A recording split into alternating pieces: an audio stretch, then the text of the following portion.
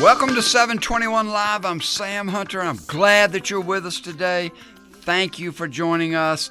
We got a great topic today. We are going to ask and answer the question, what if God did answer my prayer request as I asked them? Would that always be a good thing? Or might perhaps there be some wisdom from our Heavenly Father in not granting our prayer requests? So that's our topic today. We're going to jump into it in just a moment. Let me first remind you that 721 Live is the radio arm of 721 Ministries. It's a men's ministry here in the upstate of Greenville and across the state of South Carolina. And you can go to our website, 721ministries.org, 721ministries.org, and you can see lots of things on that website, past radio shows, Vimeo videos, posters, downloads. You could also hit the link or go directly to our sister website, puttinggreenblog.com, puttinggreenblog.com. And on that, you can sign up for our weekly devotional blog, which we call the Putting Green. And that's free, of course. And we have our books. And we have a new book out. And I'm really excited about this book. And if I say it's the best I've done, I'm not patting myself on the back or saying that I'm great or anything like that. I don't mean it that way. I was actually reading this morning the introduction and the first couple of chapters. And when you read your own stuff, let me just tell you, you read it with this sense of, oh my gosh, am I going to come across something really stupid or really bad, or is this not going to make any sense? I mean, you've edited it, you wrote it, you edited it 5 times, but nevertheless, you pull it out and just start reading it. And I don't mean this in any patting Sam on the back way. I mean this sincerely. It's really good. And I kind of sat there and I praised the Holy Spirit for giving me the words and moving with me as I wrote it. And I thought, did I really sit down and write that? Because that's really good. So I encourage you to go to that web. We are on Amazon. We have it on the Kindle. It's called Deep Calling Deep.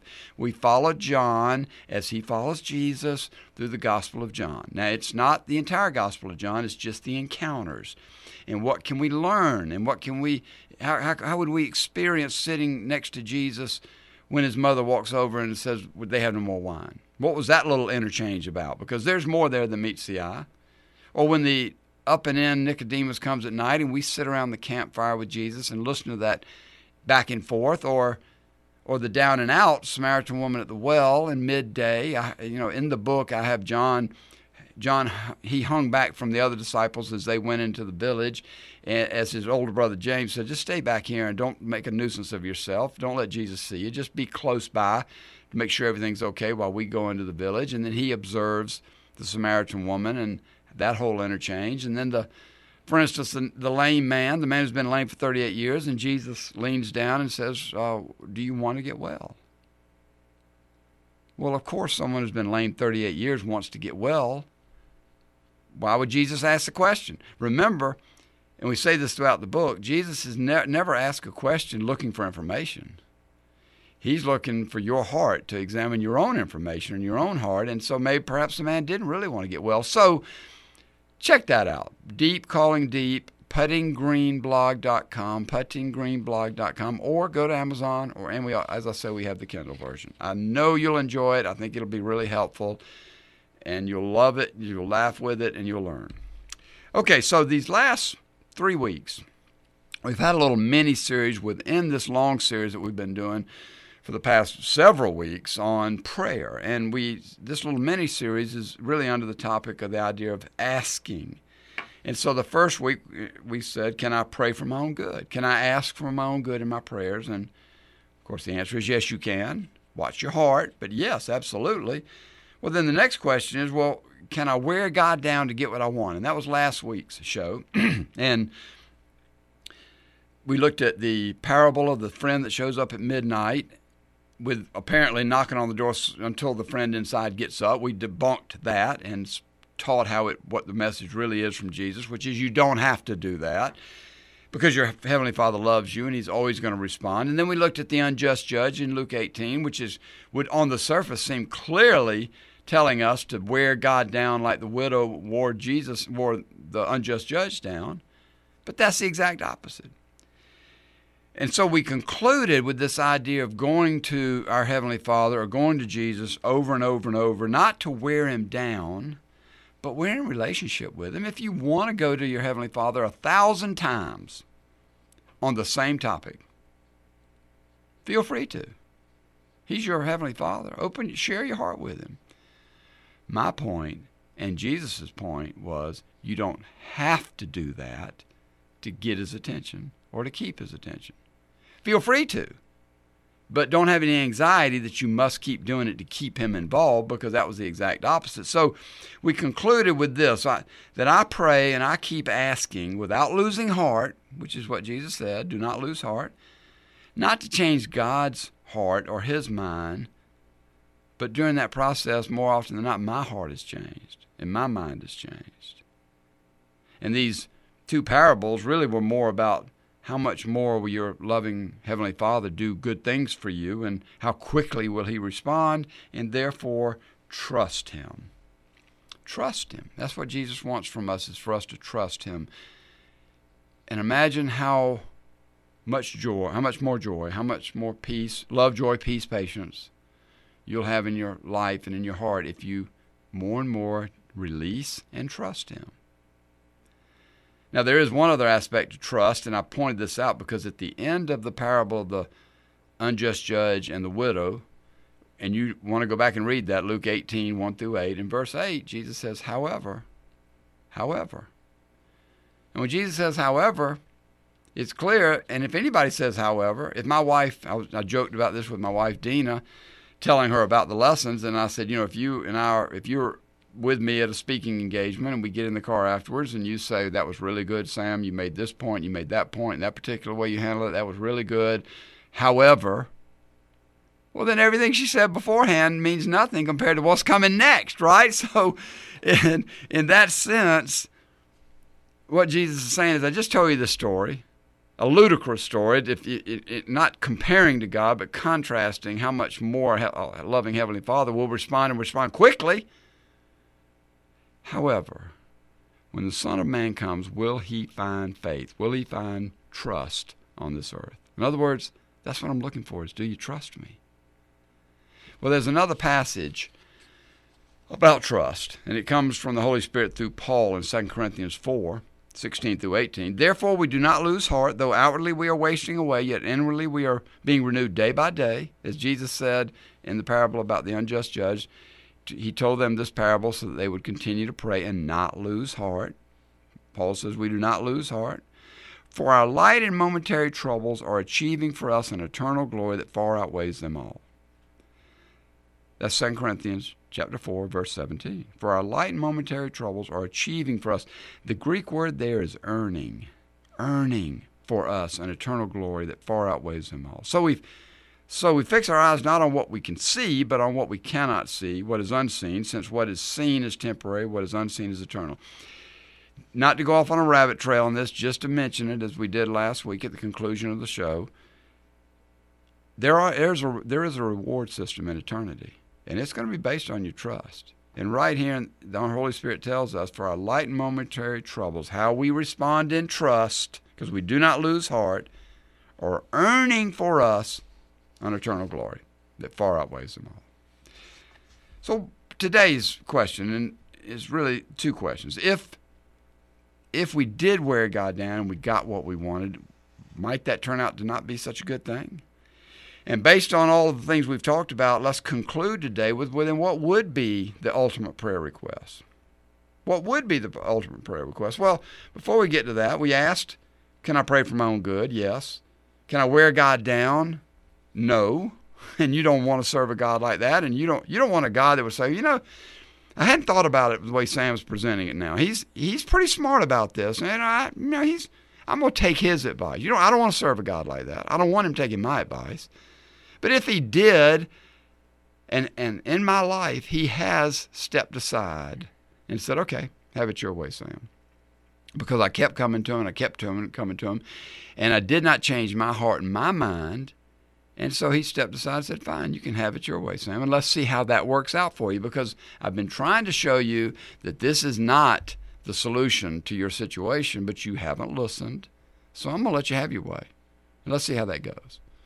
Well, we have two examples in the Old Testament, and we have many examples, of course, but we've got Saul, Israel, getting their first king, and we started in 1 Samuel chapter 8, and I'm not going to read it all, but what happens is the people refuse to listen to Samuel. Samuel tells them, you wanted a king, you're asking for a king. He went to God, and God said, they're not rejecting you, Samuel, they're rejecting me.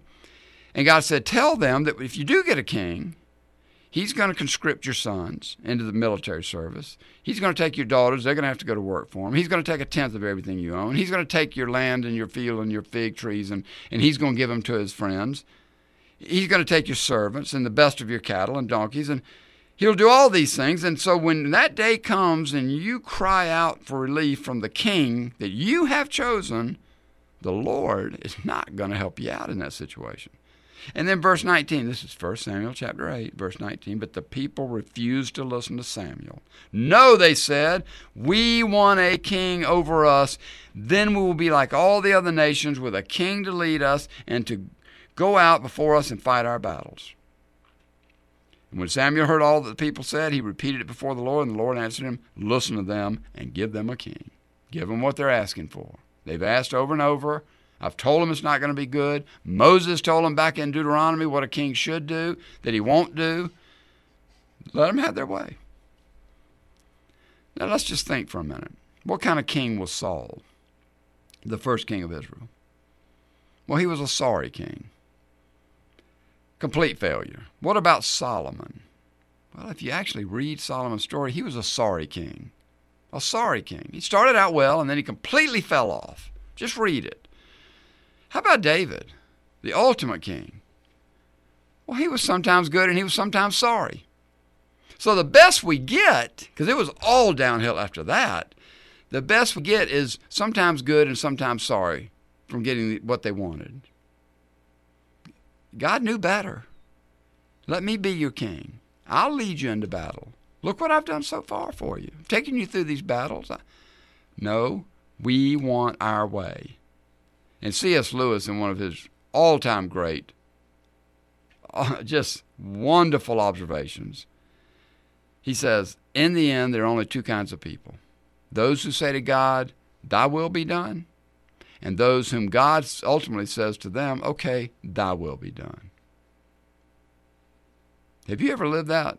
Have you ever had a situation in your life, you listening to me right now, where you wanted something so badly, and you went to your Heavenly Father over and over and over and over and over and over and over, and He even gave you signs that that was not what was going to be best for you, but you insisted and you kept going? I have. And it was a disaster. When He finally relented and said, okay, you be that second kind of person to whom I say, okay, your will be done. The other Old Testament story, and we won't go through all this, but it's 2 Kings chapter 20, is Hezekiah. Hezekiah finds out that he's dying. He pleads to the Lord that not, cure me, I don't want to die. And the Lord says, I'll give you 15 more years. And in that 15 years, Hezekiah screws it all up, to speak in the vernacular. He brings in, Babylon now is the ultimate world power, and Assyria has already taken away the northern kingdom. Babylon has come in and overthrown Assyria. And he invites the envoy from Babylon into the palace and shows them everything they have. And the Lord says, that's the dumbest thing you could have ever done. Now they know everything. And what's really interesting about this is 2 Kings chapter 20, is when the Lord says, and some of your descendants, your own flesh and blood, will be born to you. They will be taken away, and they will become eunuchs in the palace of the king of Babylon. He just told them all these bad things are going to happen. And then he says, and some of your descendants, your own flesh and blood. You know what Hezekiah says in return? Verse 19, what the word of the Lord you have spoken is good. For he thought, will there not be peace and security in my lifetime? So the Lord says, man, this thing, what you've done, it's just going to lead to all kind of trouble. It'll be your children that are going to suffer. And Hezekiah has become such a narcissistic, myopic, self man that he says, well, at least it's not going to happen to me. It'll happen to my descendants. He then has his son Manasseh during that 15 years. He turns out to be one of the worst kings they ever had. Manasseh's son Amon, he was just as bad. That 15 years that Hezekiah got was nothing but a disaster. So let's always be careful. We don't want to get what we want. We don't want to keep hammering away until God finally says, you know, you're not listening. You're not seeing the signs. You're so stuck on what self wants. I'm going to give you what you're asking for. And have at it. And let's see how that goes. So, my friend, here we've talked about these various aspects of asking. Can I ask for my own good? Yes. Watch your heart? Yes. Should I try to wear God down? Can I? No. And don't try. And what if you did get what you wanted? Well, let's then ask the question, how then do we pray? And what might be the ultimate prayer request? In my number one ultimate prayer request is this: whatever it takes. Whatever it takes for me or for them, whoever it is that I'm praying for, to either find Jesus or go deeper in my relationship with him. Whatever it takes. So if you come to me and you say, please pray that my child that's sick doesn't get any sicker, gets healed, or please pray that this divorce doesn't happen, or please pray that my business doesn't collapse, or whatever you ask me, I'll say, yes, I'll be happy to pray for that. I'll pray for that for you. You ask me, I'll pray for that. In my heart, at the end, I'm going to say, but whatever it takes. Whatever it takes for my friend to know Jesus, or if he already knows Jesus, whatever it takes for him to go deeper into the kingdom. Because I don't know what's best for him. The divorce might, even though God hates divorce, that might be what wakes him up and brings him into the kingdom, or his wife. Or it may be what drives him deeper into the kingdom. I've seen this over and over, where the calamity that actually happens ends up being a great thing when it comes to eternal values. As the Holy Spirit through Paul says, so we fix our eyes not on what is seen, not what's happening around us. Tony Evans said, if all you can see is what you see, then you're not seeing all there is to see. If all you can see is what there is to see, then you are not seeing everything there is to see. I don't know what the best thing for any outcome is, so my prayer for myself, whatever it takes, Father.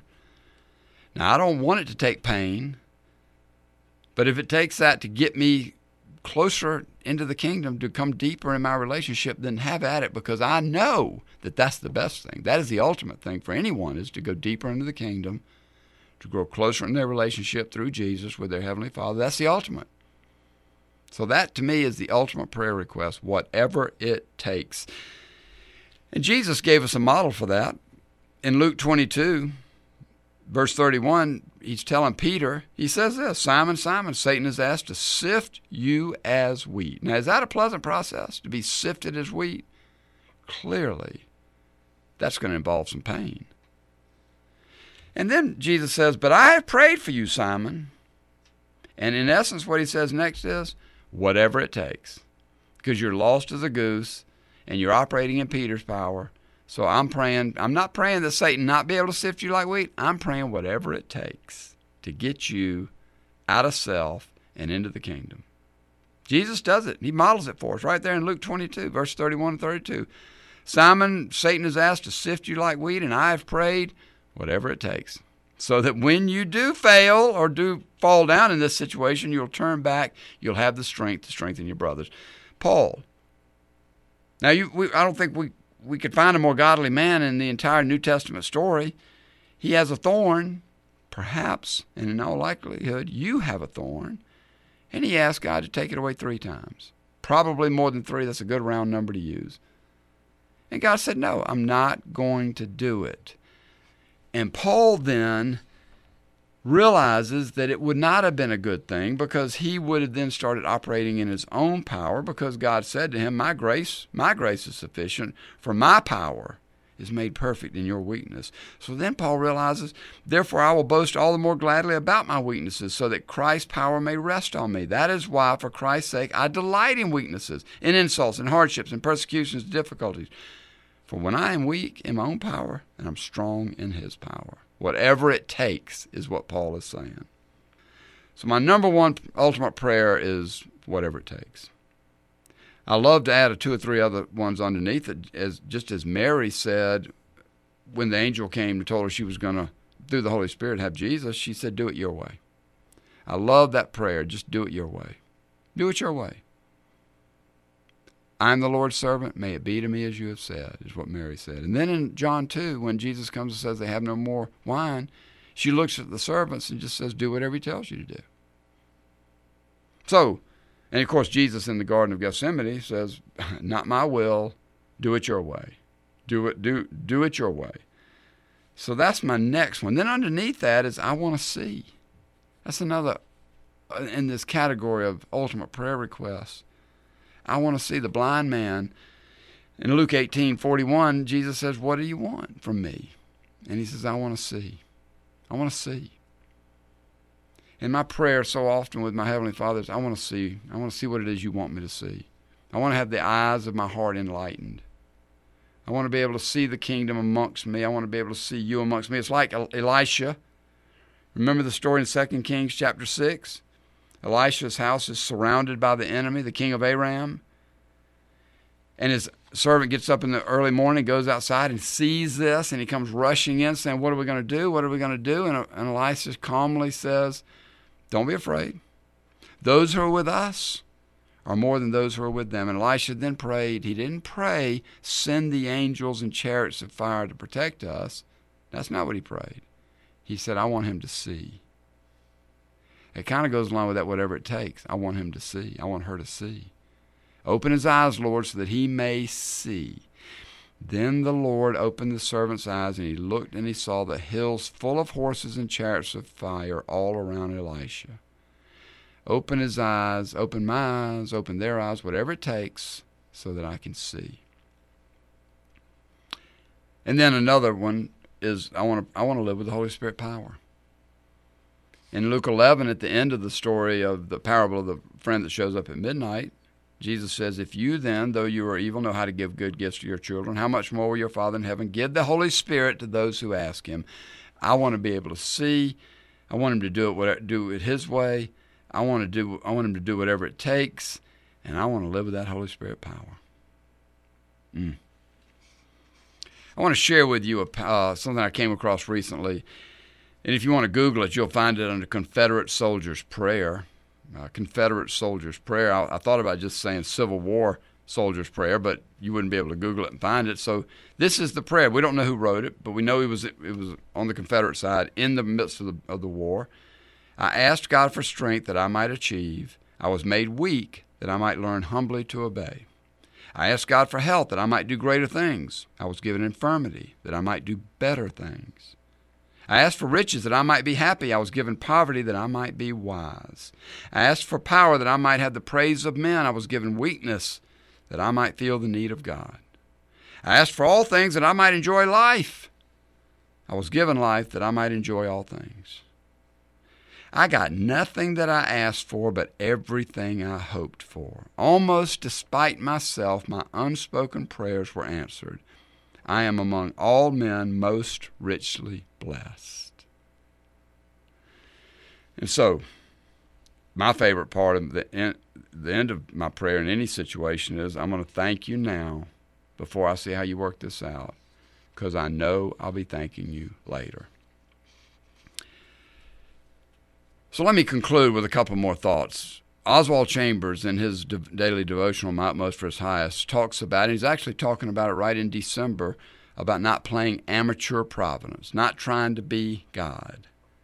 And he says it takes a long time to realize the danger of being an amateur providence, that is, interfering with God's plans for others. True intercession involves bringing the person or the circumstance that seems to be crashing in on you before God until you are changed by his attitude toward that person or circumstance.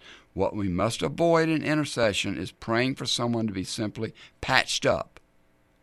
We must pray that person completely through into contact with the very life of God, whatever it takes. See, I don't understand intercessory prayer, and I don't understand how what I might pray in my car, in my house, is going to affect any situation. But what I know are two things. I want to be a part of praying for my friend or my loved one. I want to be a part of it. I just want to be a part of it. Perhaps my heart will be changed as I'm a part of it.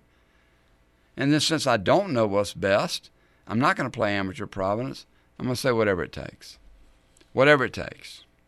I've gotten in the way of God. It was more than one situation. Well, I think I really learned my lesson after the first situation. So this was the one that opened my eyes to a friend of mine was in dire depression. His wife had divorced him. She'd taken his child.